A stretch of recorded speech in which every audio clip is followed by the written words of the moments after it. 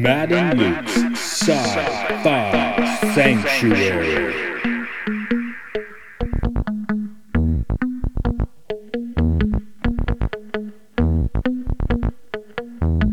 The year is 3013. The galaxy is scintillating in the mellow light. Two galactic pilgrims seek out vistas in the samurai future to bring forth the unity of the cosmic shaman. Opening the door of the pantheon of mystics, the evil sorcerer wizard powers the engine of science, seeking to forever alter the sacred balance, traveling on effervescent balls of summer fire. This week, King Kong.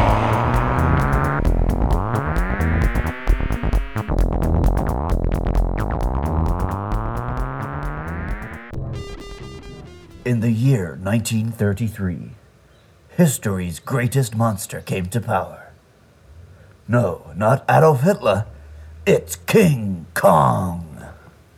Yep, it's Monster Week. This is Matt. This is Luke. You're here for our Sci-Fi Sanctuary. Jinx, you can't talk for the rest of the episode. Easy job for me. It'll get quite boring, though. Today is 1933's King Kong. Is that first monster movie? Is it the first? No, our first monster movie. Oh, is it our first monster movie? I think so. Is the Terminator a monster? No. So we've done space, we've done time travel, we've done superheroes. Is Unicron a monster? Now we're doing monsters. Nah, that's just robots in Yeah, space. I know. I'm just talking semantics here. I mean, I guess, like, some of the Star Wars films have monsters, but they're not monster movies. Now, this is a hard one to gauge exactly where you first saw it because it's so ingrained and everybody knows King Kong, you know? Oh, yeah, definitely. I've always been a big monster movie fan as a kid. Yeah, those birds like King Kong as well. As a kid, anytime an old classic like stop motion or man in suit monster movie was on the TV, I would sit and watch it. I'm pretty sure I rode the King Kong ride at Universal Studios before I saw the movie. And the ride is based on the 1976 one. Right, yeah. Yeah. Which we'll get to eventually. Yeah. I maintain that I want to cover every King Kong film. Son of Kong was the same year. I know, that's insane. Especially... The reasoning was, we can only do a sequel if it comes out soon, because otherwise people will forget King Kong. Yeah. I'm pretty sure they threw an equivalent amount of dinars into this as Metropolis got Reich marks. Just watching it, you can tell this was a big production. There's one other big thing. Before I get to that, so I rode the ride. I think I probably first saw the movie coming to it from a film scholar perspective in my late teens when I actually thought about that sort of thing. So when I first watched it, I was actually paying attention to the structure and the cinematography and the mise en scène and all that sort of stuff. And so, by the time the Peter Jackson one was announced, I had watched both the old King Kongs many times.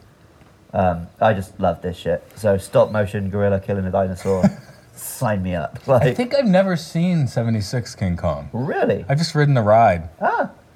But that's part of the thing about this movie. It's a really good movie. Yeah. It's a very Is it a little bit stupid? Well, in the way that a monster movie is stupid, sure. You want a bit of stupid, right? Yeah, you want a bit of stupid. But as far as how it's made, one of the things I really like is, unlike especially older movies, the plot just keeps cracking. Everything kind of leads to the next thing. There's no wandering around in this movie. Well, I remember... except for the wandering around the jungle, but... So I made a point. King Kong first appears at 40 minutes and 36 seconds. Yeah. But it felt like it hadn't been that long. I don't want to talk about the remakes too much because they'll probably eventually get an episode. People complain about the 2005 one being slow. But this one did take a while to get to Skull Island. But it was all stuff was happening. Yeah, I mean, it's a good 45 minutes, even if you don't have the monster itself. One other thing before we get too deep into the film is 1933 was a very good year for movies. Okay, hit me with some others.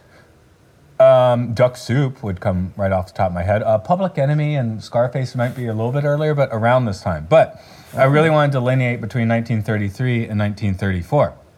What happens in 34? Hays Code.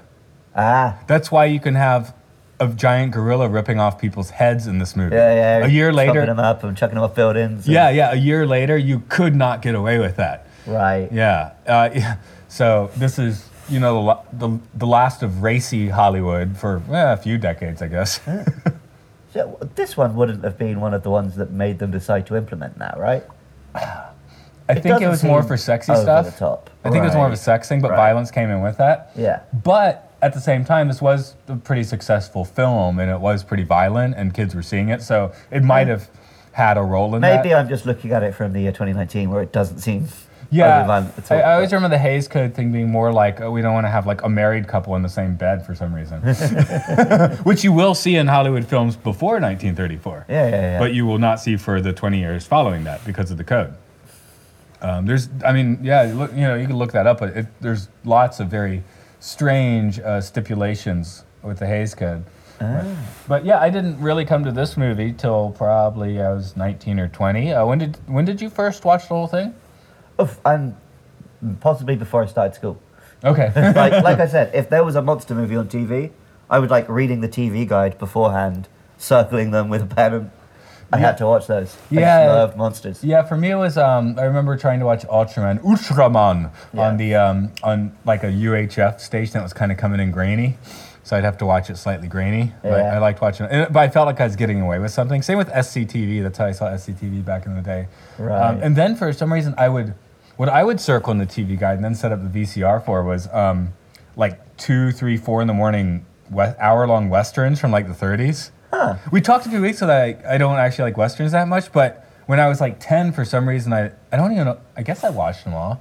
I do like 30s westerns more than later ones, I guess, in a way. Oh, bizarre. Even the 40s, by the 40s, no, I want it earlier. I guess they were still figuring out and you can see it. And Well, it also might be another Hays Code thing because they were just killing people left, right, and centre.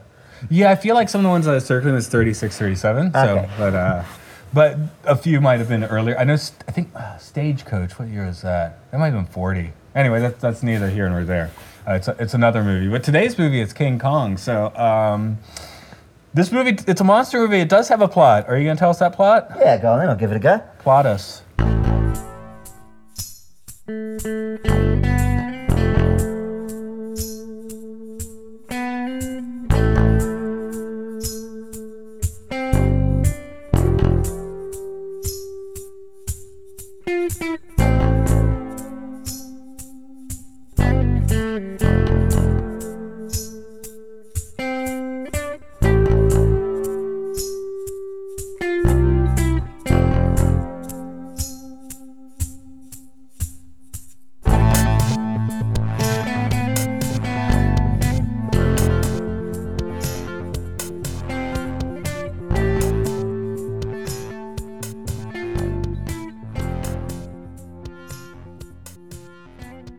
Filmmaker extraordinaire Carl Danham is famous for shooting his pictures in exotic locations like jungles.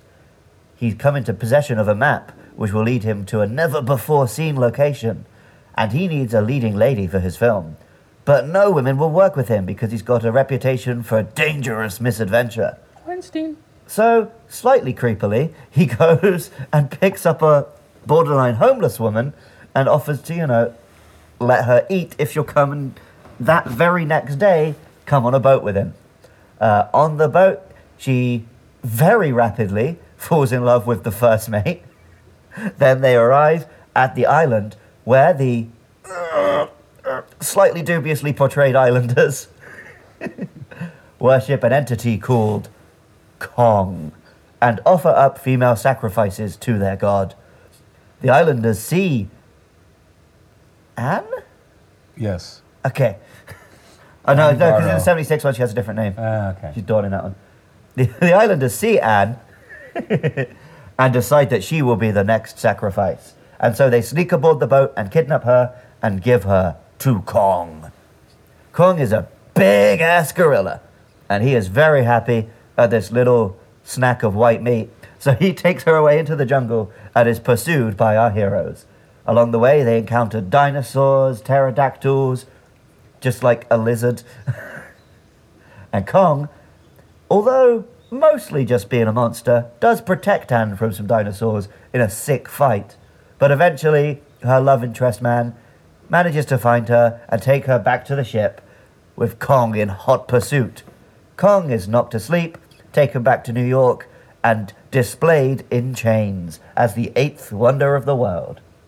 But, of course, he escapes, goes on a bit of a rampage, finds Anne again, takes her to the top of the Empire State Building, gets shot by airplanes, and falls to his death.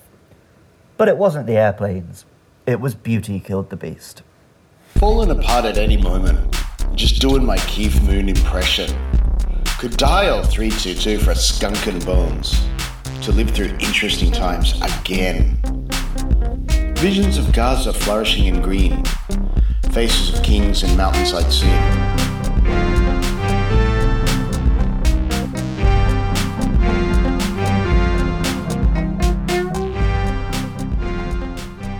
So, our director, Denham, his filmmaking plan makes zero sense whatsoever.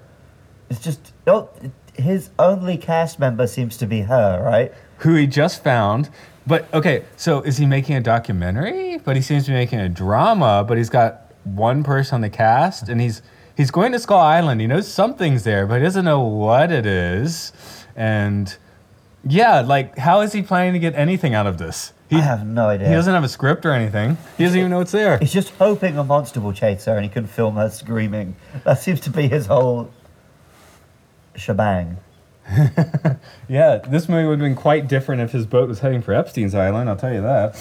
Because that's how it played out. But A little bit. But, he says, no, I'm on the... She at least reacts like she knows this could be something a bit dodgy. Right. Like, Well, so the certainly filmmakers smells were dodgy. aware, right? It's one thing that is amazing is how many moments from the newer remakes are actually in the original. Just little character moments and stuff. Yeah, it's well written. I mean, this is a tightly... Apart from the fact that his film makes no sense. Yeah, Denham's movie doesn't make any sense, but, I mean, he's kind of an idiot anyway. Well, so if he's being charitable, he just wants loads of stock footage for his movie, and he wants her to be in some of it for production value. That's a step. Then he'll Ed film Wood. the plot when they get back, right? Okay. Because Ed Wood, he just take the stock footage. He didn't make it himself, so Yeah. that gives him a little... Well, but he's got a reputation at the start of this film for being the guy who films lions and stuff. Yeah, right? yeah. Oh, the diner. The diner where he does hire Anne. Swindle her? I'm not quite sure, but... Acquire? Yeah. Man, that is... I tell you, I worked one summer near New York City, so it's like a summer camp. My days off, I go into the city. And that was always the diner I was looking for. It wasn't Seinfeld's diner. I was looking for the one in this movie. Does it exist? I don't know. I just find places with this vibe, you know? Yeah. No, Although they weren't by the docks, I guess. You gotta go by the docks, don't you? Yeah. Where Anne hangs out. Lots of semen in this movie. Simpsons already did it, sorry. Yeah, I know. I'm just thinking. I just had to throw that out there. Oh, yeah, you in your plot, you were getting to some of the unfortunate depictions in this movie. Yeah, even before we get to the island, we've there's got the Chinese Charlie. man. Yes, Charlie. I'm a little curious. So the actor is at least of some Asian descent, or I guess. I wonder what his real voice sounded like. Yeah. Is that just how all Chinese actors were told to talk in films in the 30s? Yeah. Well, most of them were white actors, so Well, at least that's this at least- guy. It's not just Sean Connery with his eyebrows combed up. No, I can never quite work it out. The other very the thumb that sticks out is, of course, the depiction of the Islanders. What percentage of them are actually in blackface? I can't tell because it's a grainy black and white movie, right? A few of them, like the main guy is a white guy, right? I couldn't tell. I think he might have been. You might have been looking more closely than me at that, but I was like trying to figure out how many, because at this time in Hollywood, they didn't cast many black actors. So right. But in a lot of the crowd scenes, they definitely seem to be real. yeah, I think they at least had some of the extras. But and his language, I have to read some of the things that I'm pretty sure I heard him saying. This is in the made-up Skull Island language, right? Yeah, I think he said Costco somewhere in there. I heard potato. Sometimes they say Rama because they make that weird thing. Oh, it must be Egyptian. I'm like, one, there actually is like this interesting, kind of a little fringe theory though that the Egyptians would have actually made it out connecting Easter Island, but the crew's assumption that this must be Egyptian seems a little far-fetched. Yeah. But yeah, the guy is like Rama, blah blah blah blah blah, potato, blah blah blah, Costco. There was mashed potato. Excuse me. There's a period where Egyptian was just the shorthand for foreign and interesting. It's actually where the word gypsy comes from. Yeah. So just they are foreign, therefore they are Egyptian. And I think that was just a way to say to the audience, like, oh, look, it's old, but it's good. Yeah. Like, oh, look, they built a big wall. They're impressive, like what the Egyptians were. But the people they describe, I think not once but twice, as crazy black people. Charlie definitely says that when they take Anne. And I think there's a second time too, and I'm just, like, palming my... Yeah, I mean... Palm slapping myself. This film will be, like, it's like 90 years old. So I'm willing to give it more benefit of the doubt than I am a lot of films. And also, the overall message of the film does seem to be that, like, colonialism is bad. So... Yeah, I got 2020 man feels slightly uncomfortable watching this, but Right. that isn't to take away from the fact that it's a very good film. Yeah. It's also, I don't think it's especially egregious. Yeah. But it's noticeable when you're watching it now.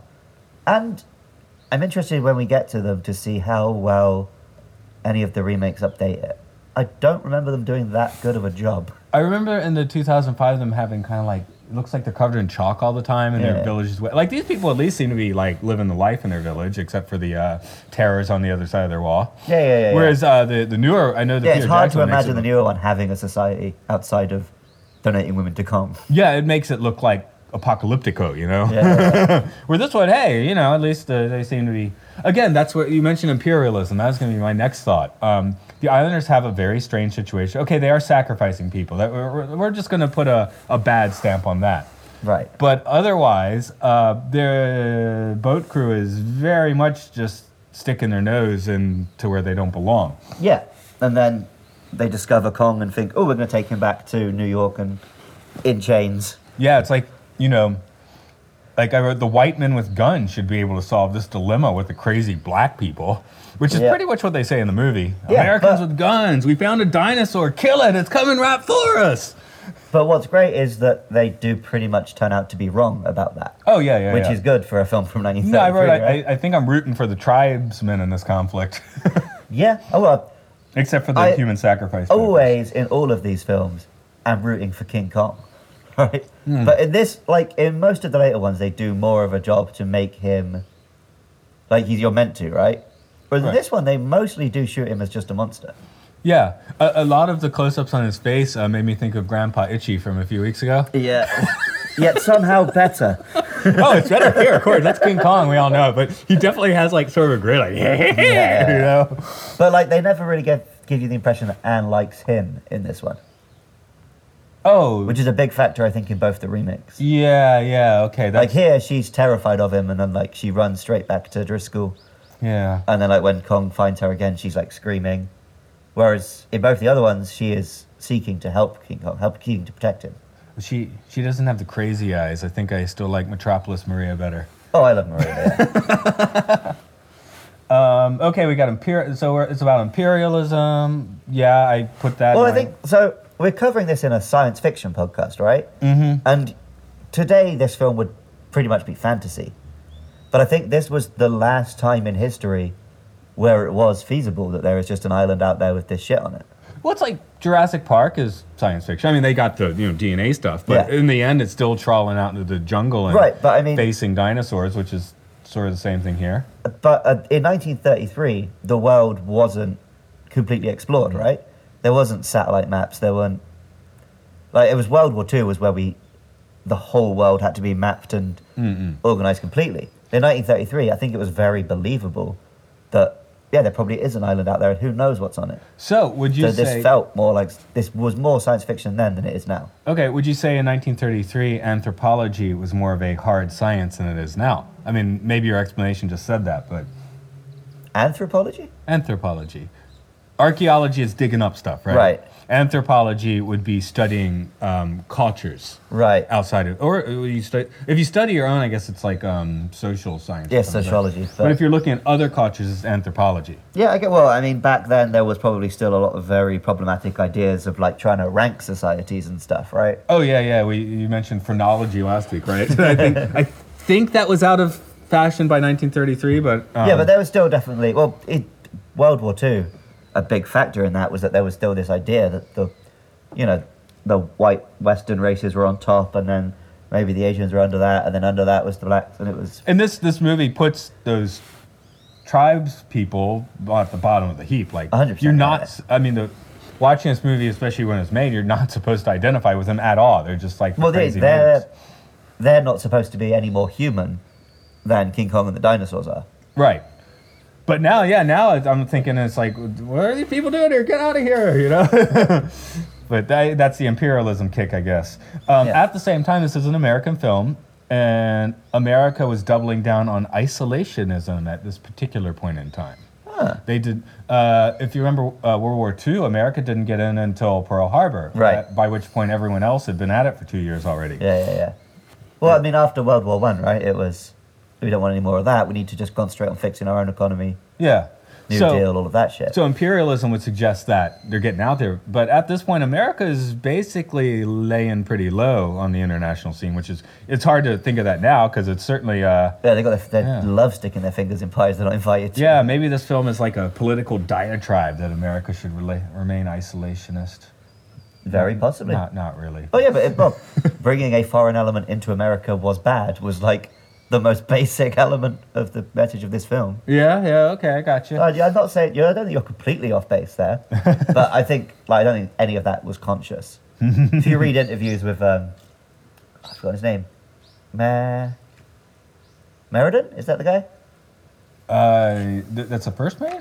No, the actual man who made King Kong. Oh, crap, I should have put that in my notes. Oops! Shall we?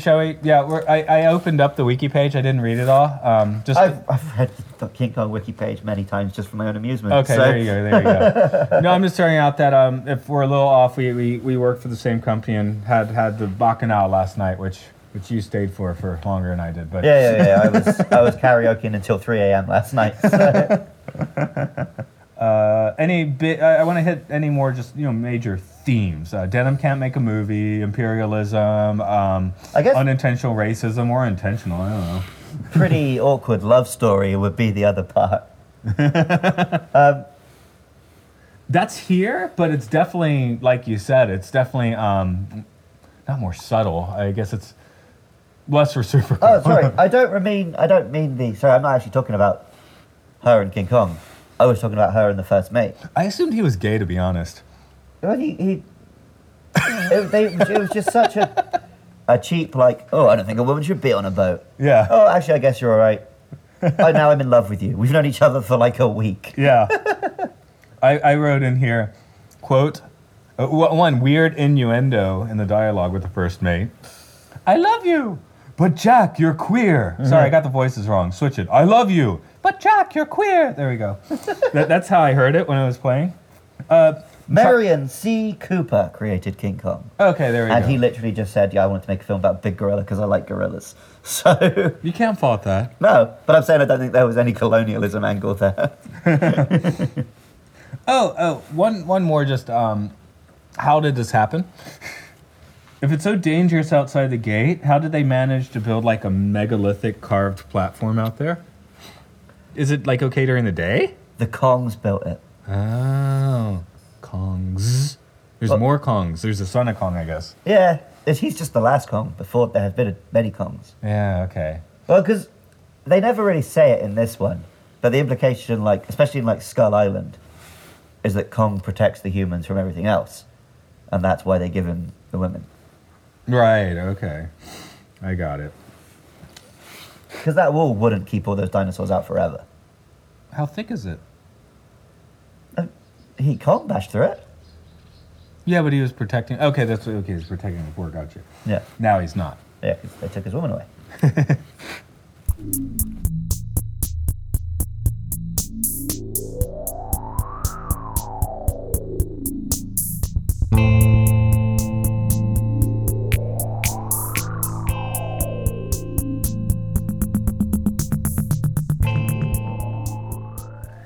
said a little bit about the characters, like Denham's an idiot, and I have an inkling that the first mate might like the seaman more, but otherwise, let's talk about the characters. What interesting about Carl Denham in this one is he is very much at the start of the film.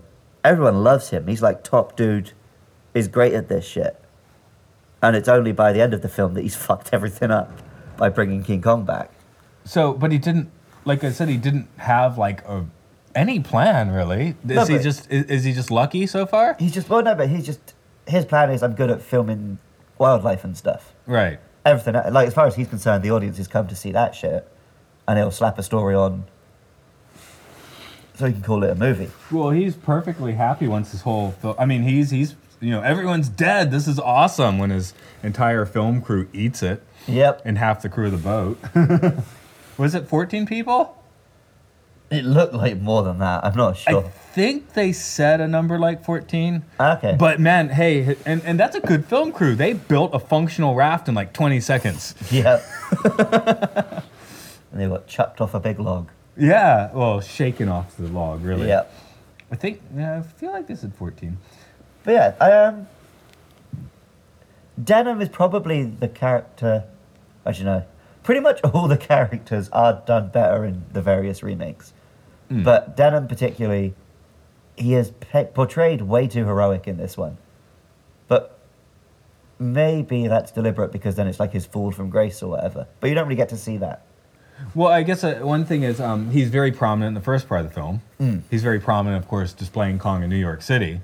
Right, but for most of the adventure stuff, he's not involved. Right, he's in the back seat, if there at all, right? That's when our heroic lad takes center stage to save our damsel in distress. So I guess we need to talk about those two. Because obviously, Fay Wray is given top billing in this film. Right. Because, of course, Anne is the main human character.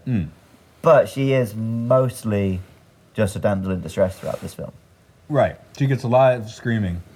Hey, this movie, I think the actual Wilhelm scream comes after this from a Western, but man, if you in here definitely sounded like it. Yeah. Well, there's Not a lot hers. of just guys getting killed by monsters and chucked off things, so they Yeah. needed a lot of stock screams. But yeah, it's those wonderful screams that, as we have mentioned past episodes, you just don't hear in movies these days. No, not so much. It's just nice to hear some dude shriek before getting eaten in half.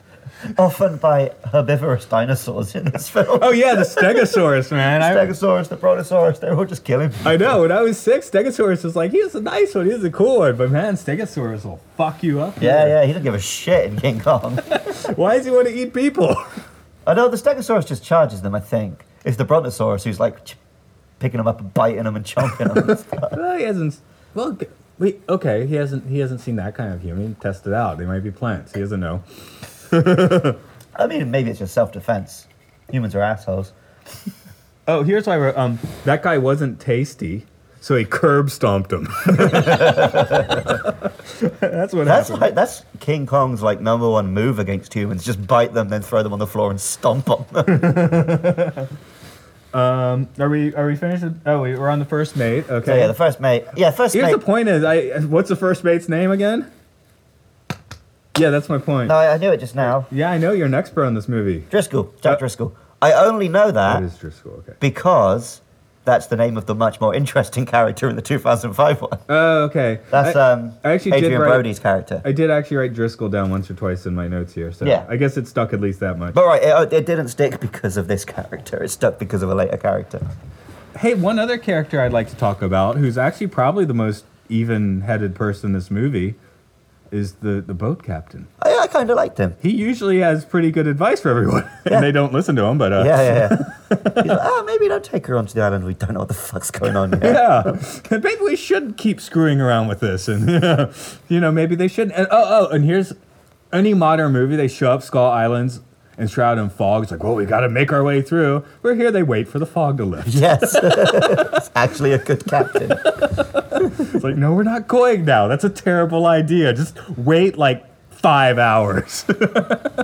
Yeah, he's a top dude. So he's smarter than most people in films these days because they just go barrel-headed in, Yeah, he was actually a legitimately good captain, which you very... Well, yeah, normally it would be you're meant to think, oh, this guy's an odd stick in the mud. I want to side with Action Man wants to do something and screw the old guy. But Action Man's Here the it's first like, made anyway, right? Yeah. So I guess here's the thing: Action Man is Venom, right? Yeah. But he's not really Action Man because he can't actually do that. Right. So other people they're just following the whims of a madman. Yeah, basically.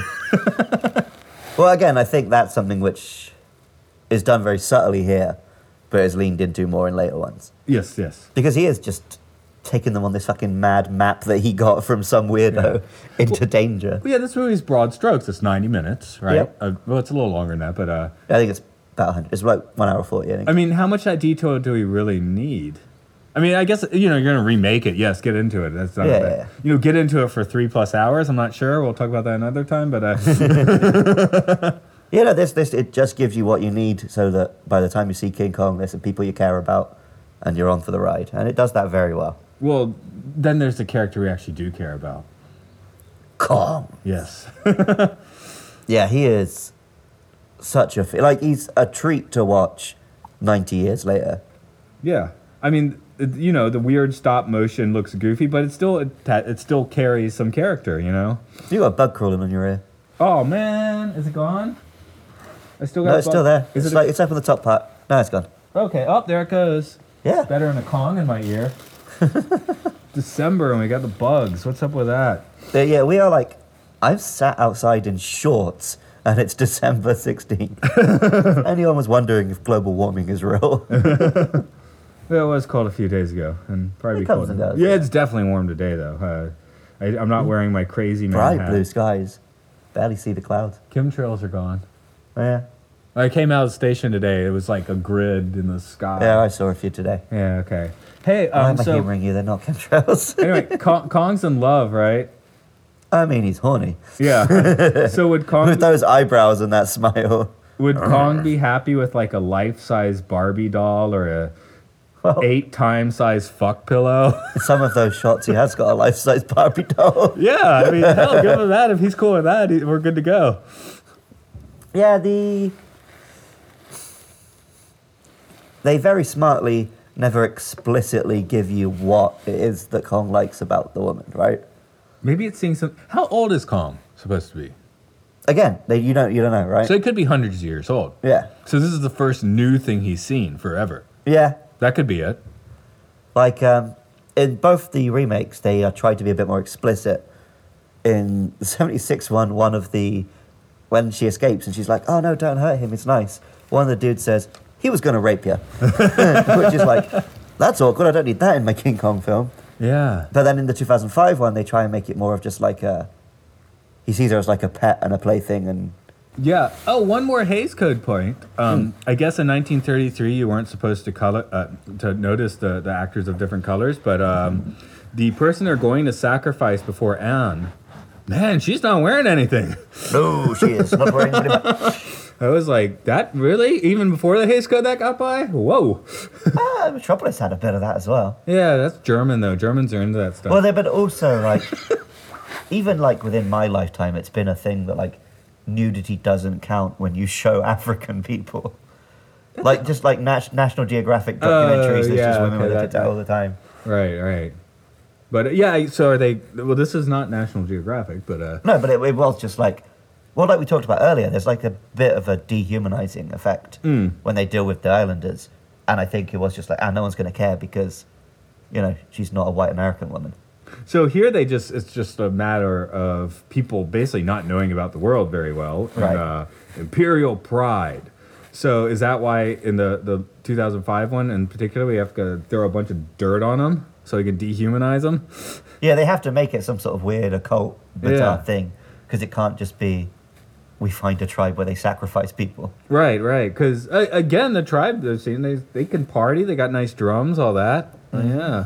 I remember the village life looking far bleaker in the later versions. Oh, yeah. This one, like I said, it seems like they have a society. Anyway, let's get back to Kong, because he's dope. Oh, yeah, of course. I'm just being careful. It's hard to talk about Kong without getting too much into the effects, which I want to save for a bit. But So what else do you want to say about Kong's character? Because this stop motion monkey, of course, does have a fair amount of it. Yes, so, for example, one thing which I love, and which has sort of become Kong's signature move because he's used it in a lot of films since. When he defeats the T-Rex by grabbing its jaw and snapping it in half. That was brutal. But then afterwards, he like playfully like goes, jump, jump, jump with his head. Which is like, yeah, he is like, I don't think he's meant to be hundreds of years old because I always get something quite childlike from King Kong. Yeah, maybe that's where I'm seeing the grandpa itchy leers on his face because, man, his smiles in this one, man, is weird. But like, when he has to fight, he's brutal, but the rest of the time, he is just kind of a big, playful monkey. Yeah, I guess so. Kind of why I like it. That's also why in the original King Kong vs. Godzilla, and probably in the new one, it's much easier to position Kong as a hero and Godzilla as the villain. Right. Because he just does have something more friendly and personable about him. Well, he's a primate. Again, you were calling him a monkey, but he's a gorilla, right? You don't call a gorilla a monkey; they'll curb stomp you. But like his big character trait has always been that he likes the lady, so he is much more of a character. Whereas Godzilla is just a big hulking metaphor. Right. So, in the realm of Japanese monsters, Mothra has always had a little more of the edge on the hero side over. But Mothra's like a weird mystical thing. He's got the peanuts and all that. But, Yeah. She is Mothra? She's a she. Okay, I thought I messed that up. Yeah. Hey, we'll probably talk about Godzilla in a future episode. Let's not get too much into that. Right. Just wanted to throw it out there because it's a good time to think about it. This is the most villainous Kong has been portrayed. Yeah. And even here, he's still kind of like... He's just lovable. a victim of circumstance, if anything. He's weirdly lovable. It's like how, the prowling tiger in the jungle, you want to root for it, but you don't want to run into it, you know? Yeah. Exactly. Kong's just doing his thing in the jungle, and they take him back to New York, and of course he causes trouble in New York because it's not where he belongs, right? Right. He's never portrayed as evil or anything. And he's only in this situation because humans put him in this situation. Okay, he's a force of nature. We didn't start Kong. He's an animal. Yeah, he's very much an animal. Even though he's like... Because he doesn't shoot laser beams or breathe fire or anything. He's just big. So he's very much an animal, just a natural creature. Right, and again, not to harp on it too much, but maybe that's where the disconnect with Godzilla is. That was our screw-up. That was our bad. Yeah. Right. Whereas Kong, if you leave him alone, you're okay. Yeah, he's just Konging his Kong. Hey, we've got to Kong our Kong sometimes. Yeah.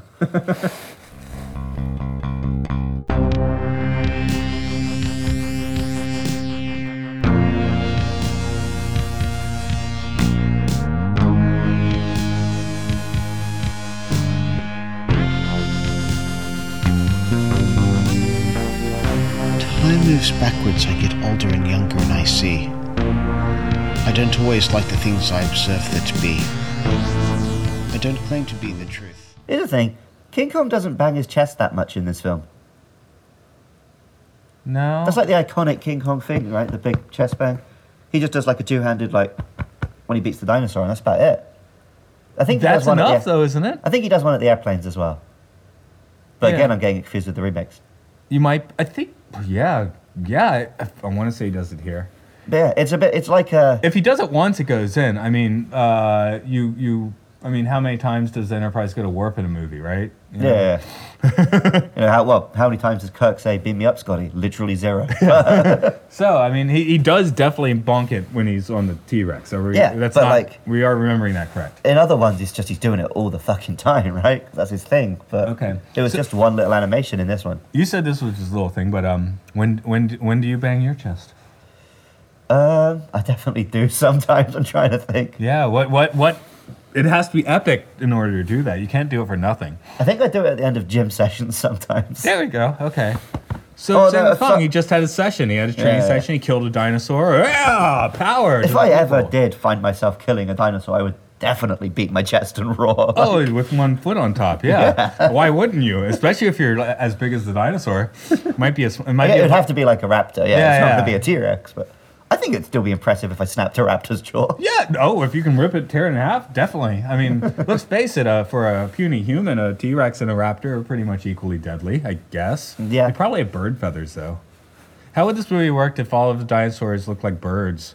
I think it'd still be good. It'd still be good. Should See, they? I wish more films would just give us those feathery dinosaurs. Let's digitally enhance this one so all the dinosaurs have feathers.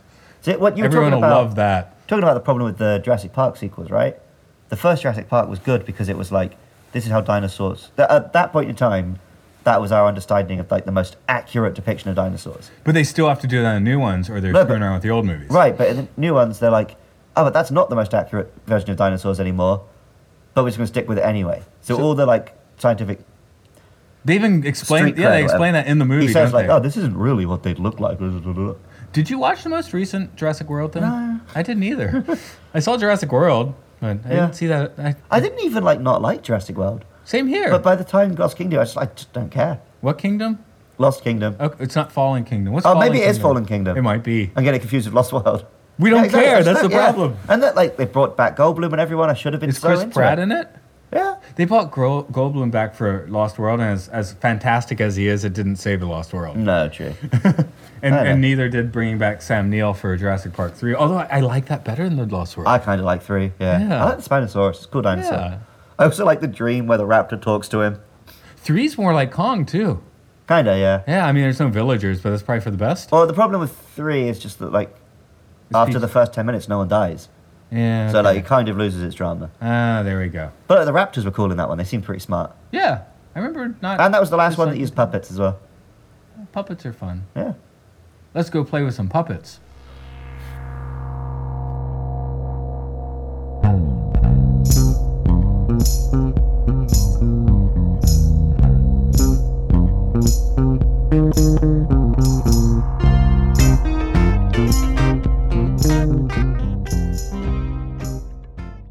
So this film would still be triple. I'm going to start over.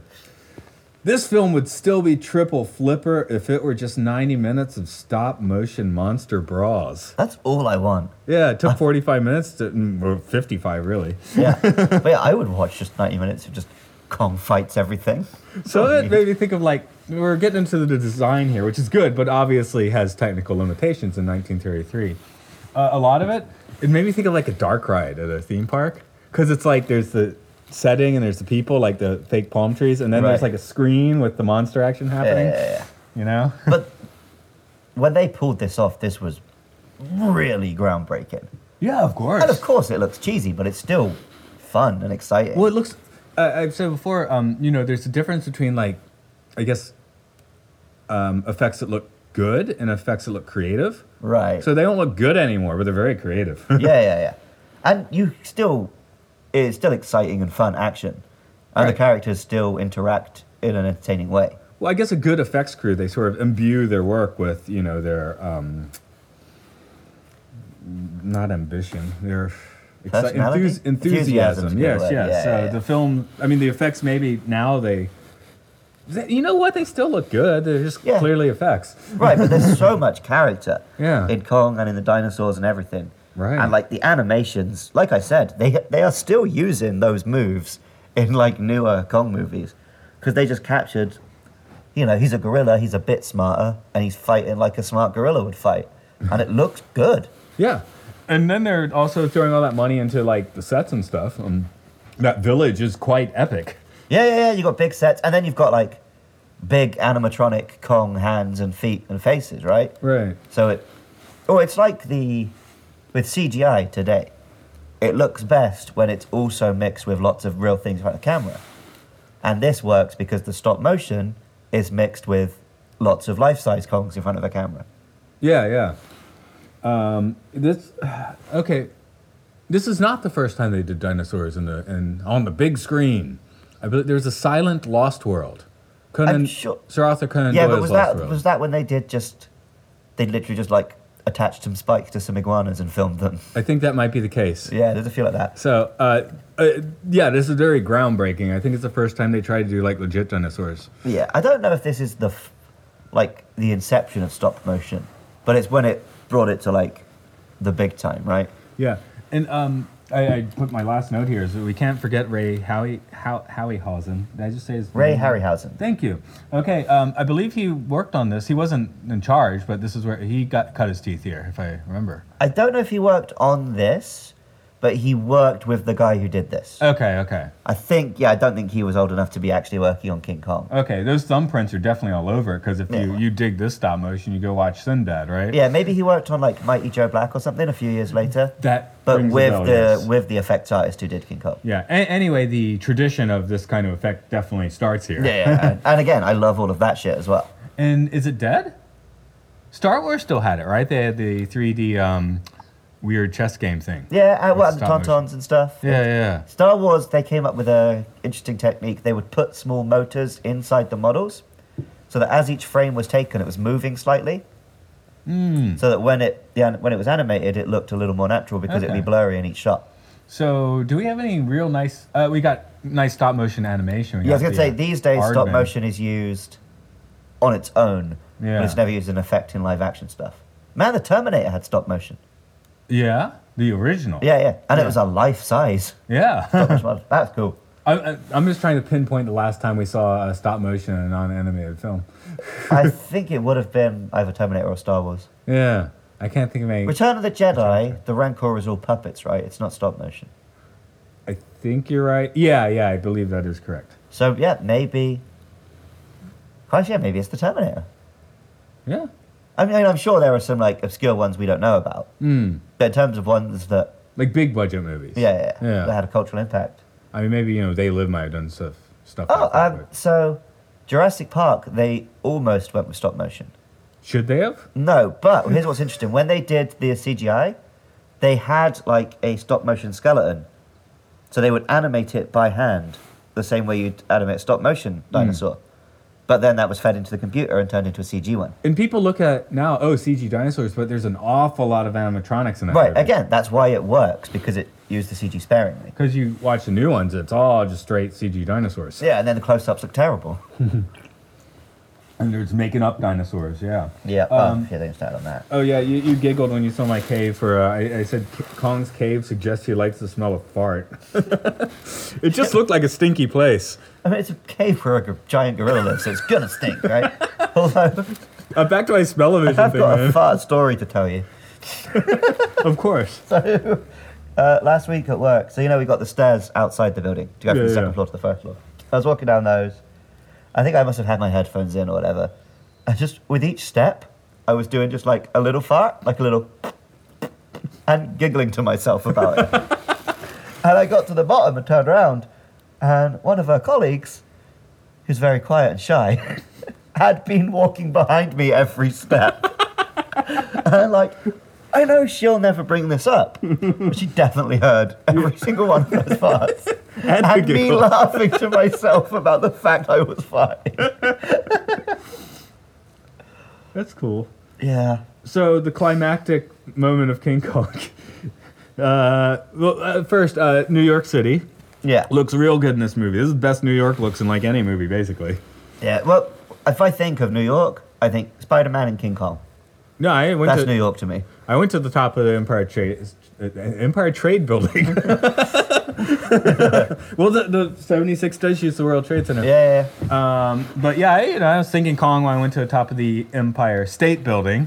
Yeah. When I got there, I would be thinking the same thing, right? I did go to the top of the World Trade Center in 1993, Ah. high school trip, and tried to get perspective shots of my friends so it looked like they were falling off. That seems kind of... You still got those photos? Because they'd be weird now. Yeah, I got them in my parents' house in the States. They're not like digitized, right? Right. But yeah, I still have the photos. Because I have them in the observation where they're like, ah! Yeah. Hey, I was a 15-year-old or 14-year-old in 1993. It was fine. Yeah. Just, it's only wildly offensive now. Right. But yeah, 1920s King Kong, 1920s and 30s New York is like one of the coolest places that the earth has ever produced, right? Yeah. Like, that is the height of Art Deco cool. So And the Chrysler Building is way cooler than the Empire State Building. the Chrysler Building is cool. Oh, no, wait, that's the Baxter Building. I was going to say because it's where the Fantastic Four Oh no, the live. Baxter Building's even cooler, or Four Freedoms Plaza, right? They don't really have that, or X Factor's giant ship that's not there either. No, I know. Maybe one day. But yeah, similar to how with Terminator it was made, he had the image in his head of a skeleton comes out of the fire. This movie was made from, he had the image in his head of a gorilla fighting planes on top of the Empire State Building. That's a good image. And he worked backwards from there. And the Empire State Building was only about a year old at this point. Yeah, it was pretty new, brand right? spanking new. It's like when they stuck the Millennium Ferris wheel thing in the Bond film. Right, It yeah. had just been there, so we got to use that. Yeah. Didn't work as well as the Empire State Building in Kong, but whatever. Yeah, like the Empire State Building was the tallest building in the world for a long time, right? Yeah, I think it took a while for its beaten. Yeah. But the plan at the top, I had to put down a quote. This isn't quite designed, but Driscoll's like, if the planes can hit him without hitting her, while he's like wildly lunging off the top of the... How does that work? I like that whole scene where it's like, oh, I've got this smashing idea that no one else would have thought of. Airplanes! It's like these guys who have the airplanes didn't think of this before this random sailor came up with it. They were at the airport. They didn't know about... Well, but it's like they had to... Obviously, we were well past the point where he could actually save the day, but it still had to be him who did something. So he came up with the concept of planes. Yeah. I don't mean to keep shitting on Denham's head as well, but he's... Like, apparently the people coming to see Kong have paid $20 in a depression in 1933, and they don't even know what they're there for. What? This isn't a movie? I mean, what is he... I think they do point this out on The Simpsons. What are we just going to do? Sit here for 2 hours to stare at him? I mean, I would. Yeah, okay. But still, you feel like... But also, I don't like animals in, like, zoos as it is. I don't want to see King Kong in bondage. No, like, should they have, like, the Rockettes come out? Like, and I know they're going to, like, interview... well, I think they Anne. put on a bit more of a show in the remake. Yeah, they did. Maybe that's where I'm thinking the Rockettes coming in. Yeah. But here it's just like, hey, look at him, there he is. The 70s one, he's at like a promotional event for an oil company. Because imperialism. But the 70s one leans really into... The reason they go to Skull Island is they think it has oil. Ah, okay. I have not actually seen that one or King Kong Lives. It's a weird one where it kind of doesn't hold up, but also does. Yeah. Which is the Linda Hamilton one, King Kong Lives? Okay, so we've got King Kong, son of Kong. Mighty Joe Young go in there? It's not actually related, but yeah. King it's Kong like a versus spiritual. Godzilla. King Kong versus Godzilla, and then there was another Japanese sequel, King Kong Escapes, where he fights a Robo-Kong. I was about to say, is there a Mecha Godzilla Yeah. versus Mecha Kong out there? Yeah. It's gotta be. Yeah. So then there's the 1976 King Kong, and the sequel to that, King Kong Lives, which is the Linda Hamilton one. That one's got a Lady Kong in it. Ooh. He needs a Lady Kong. Then there's... After that is the 2005 Peter Jackson King Kong, which remakes this one, even sets it in the 30s. Right. And then it's Skull Island. And then it'll be Godzilla vs. Kong. Right. He does cameo in Godzilla King of the Monsters. I need to... I haven't finished it, that's why. Yeah, they just you don't like properly see him, but they talk about him and you see him in like footage and stuff. I do want to talk the music just a little bit. Your impressions? So the problem I have, a few of the bits of music from this one do show up in the Peter Jackson one, but then I start getting confused about what is in this one and what's in the Peter Jackson, because I love the soundtrack in that film. Yeah, that had a good one. But I noticed a lot, the themes in this are very similar to what would go on to be the Godzilla theme tune. So this did just write the book on, this is the music that goes with a big monster. And it's bum, bum, bum, bum, bum, bum, bum, bum. Stompy music. I just want to talk about the dude for a little bit because he's interesting. That is Max Steiner, Right. an Austrian-born composer. And this is interesting. I was just listening to a podcast a few weeks about like immigrant composers. Okay. So there's a lot of composers that ended up in America, and Max Steiner is one of the ones you were kind of joking, when a monster came to power, Adolf Hitler, but that's why that had to do with Max Steiner ending up in the States and doing the soundtrack to King Kong. Okay. Very early on, he was already, but even by 33, like Jewish people were like being cut out of teaching their composition classes and things like that. So we had a lot of guys that were like serious, they wanted to write symphonies and ended up doing Hollywood films. And we have an awful lot of good 30s soundtracks. Robin Hood's another one with Korngold, yeah. Yeah. Yeah, it's very iconic. And I guess it does basically presage that Godzilla theme, isn't it? Huh. Yeah. Yeah, there's not like a lot of themes from this film which are like really clear in my head, but the soundtrack works very well while you're watching the film. Yeah. In the end, we want to see a giant gorilla. Yeah.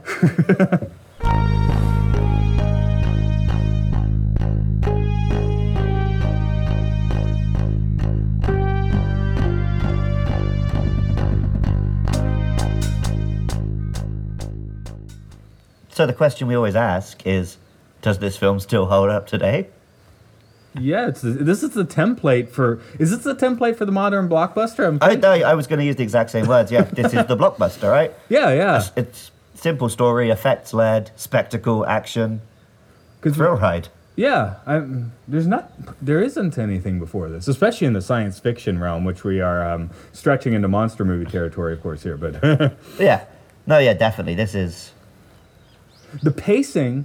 Again, I guess for a modern viewer, that's why this maybe 100 minutes is so nice and streamlined. Because as we see with the newer one, you blow it up to a 3-hour movie now, right? Yeah. Whereas this one clicks, but it's basically got most of the same beats as a modern blockbuster. Oh, 100%. Yeah, definitely. Yeah. And yeah, it moves at a pace. It's full of action. It never gives you time to get bored of anything. Has, little gags here, bit of excitement there. And a bit of the ultra violence, which we didn't get to have for about 35 years after this. Yeah. There's some nice blood and stuff in there. Don't know if I've ever watched any, but there's been a couple, colorized versions, right? Yeah, I haven't watched I hope this. they've got, real red blood. Just red blood. Yeah. Sin City style. Yeah. Oh, you just like black and white with blood? Yeah. Yes, I would actually watch that. I was going to say, I'd be down with that version. Yeah, I think the next time we got this much violence in a Hollywood film was probably The Wild Bunch. Okay, when was that? 68, 69, it's a Western. And the final showdown just has, they're given early Gatling guns. Okay. So it just has people getting ripped apart by Gatling guns and blood spurts. But before that, you got to go back to Kong for action quite that intense before it, I believe. Huh. Ben-Hur has a nice chariot ride, right? Yeah, it's pretty exciting. It's not so gory. I seem to remember some people getting stabbed and shit. Well, yeah, but it's just serendipitously. They're just cool, right? Right, You don't really see so much. And of course, there's some foreign films that might, Oh, of course. stretch the boundaries a bit. But yeah, this was about as far as they allowed the boundaries to be stretched for several decades, which I guess gave it time to, ferment. Yeah, well, it's one of those situations where, by the time the Peter Jackson remake was made, Kong was a classic of cinema and a masterpiece and blah, blah, blah. And so he felt that it should be a 3-hour epic. But when it released, it was just fun blockbuster, popcorn entertainment. Yeah. Like Shakespeare or something. He was written as just trash for the public. But now it's a masterpiece or whatever. This, of course there's some cutscenes. Have Yeah, you yeah. seen them? The photo? I think it's just photos. There's only photos. There's only and photos. then when Peter Jackson made the remake, he actually made stop motion replacement scenes. This for the old movie film. did not need giant spiders. No. I mean, I can definitely see if you're making it in 2005, let's do it. But Yeah. it's fine that never made it in. Yeah. I don't know. I'm like Indiana Jones. The thing that really gets me are snakes. I had the bug in my ears. Is it gone? It's gone. You could tell me there's a fucking spider on my shoulder. Is it gone? It's gone. Tell me there's a snake there. I'm running out. I'm the opposite. We're in a temple again, by the way. Yeah. Oh, I've just noticed there's a big ass fucking bug right under your butt. Is there? Dead.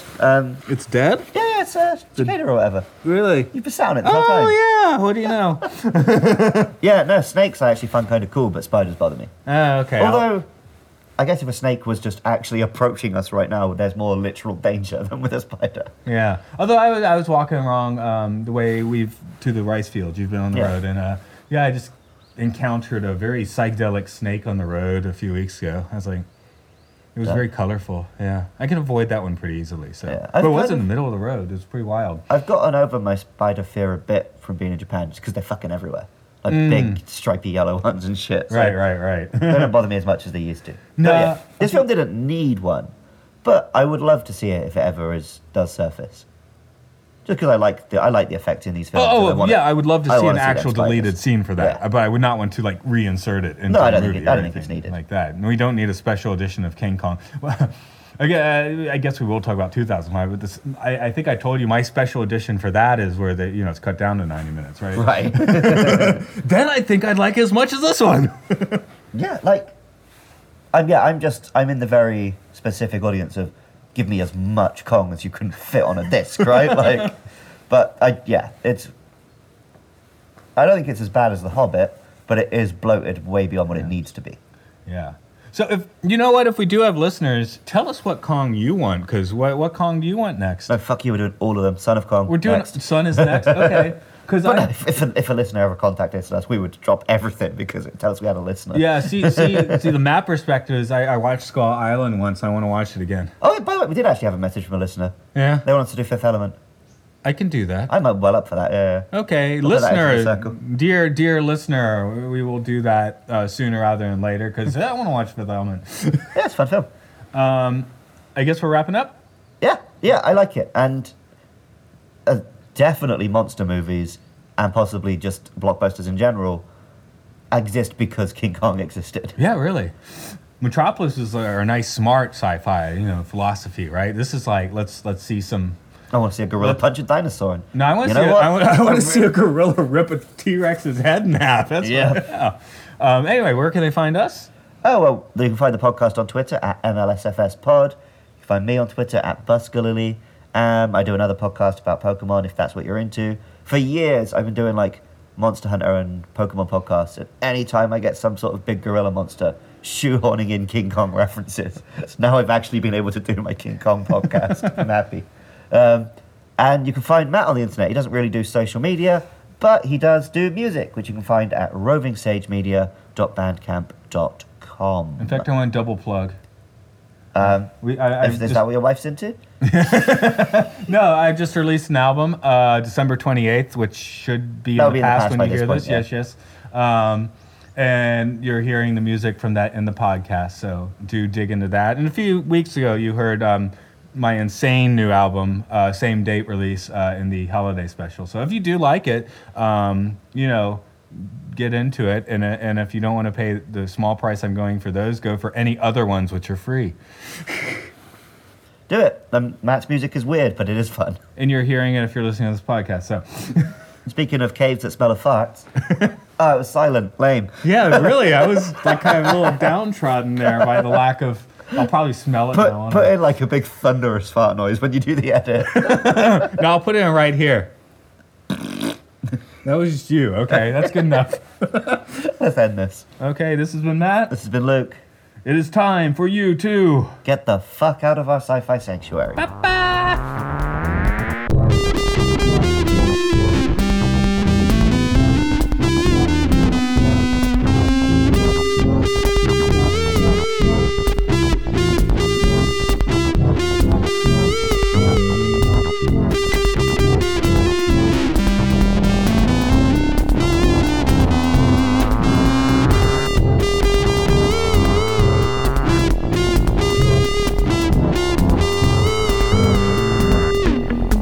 Next week, 2001, A Space Odyssey.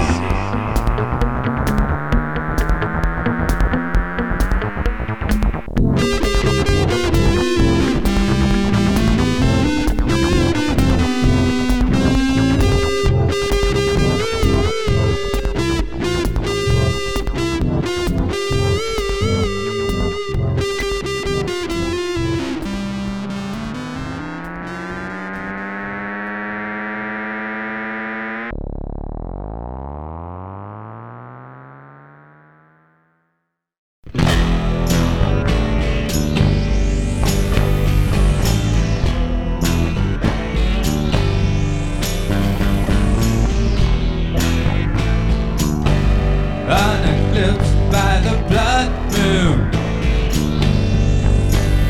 Echo Bridge, the seas still divide. I've got wind that locks rising up on the southeast blood tide, but we're our children again.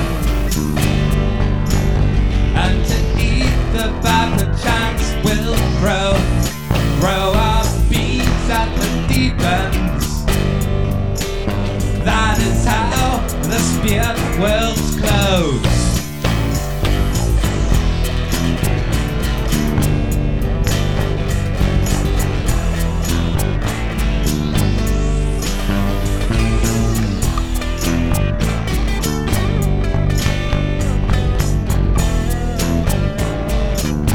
On revolutions in the streets, place carnations in the rifle barrel. You can Pentagon with your hibiscus power spell. But we're all children again. And to eat the viper chance will throw our feet at the demons. That is how the spirit will close. But we're all children again. And to eat the viper chance will throw our feet at the demons. As to how the spirit will close. At this point of division, without a handshake of bone, we can now see with clear reason to remove our masks and reform. But we're our children again. And to eat the viper chance will throw our feet at the demons. As to how the spirit will go. But we're our children again. And to eat the viper chance will throw our feet at the demons. As to how the spirit will flow. As to how the spirit will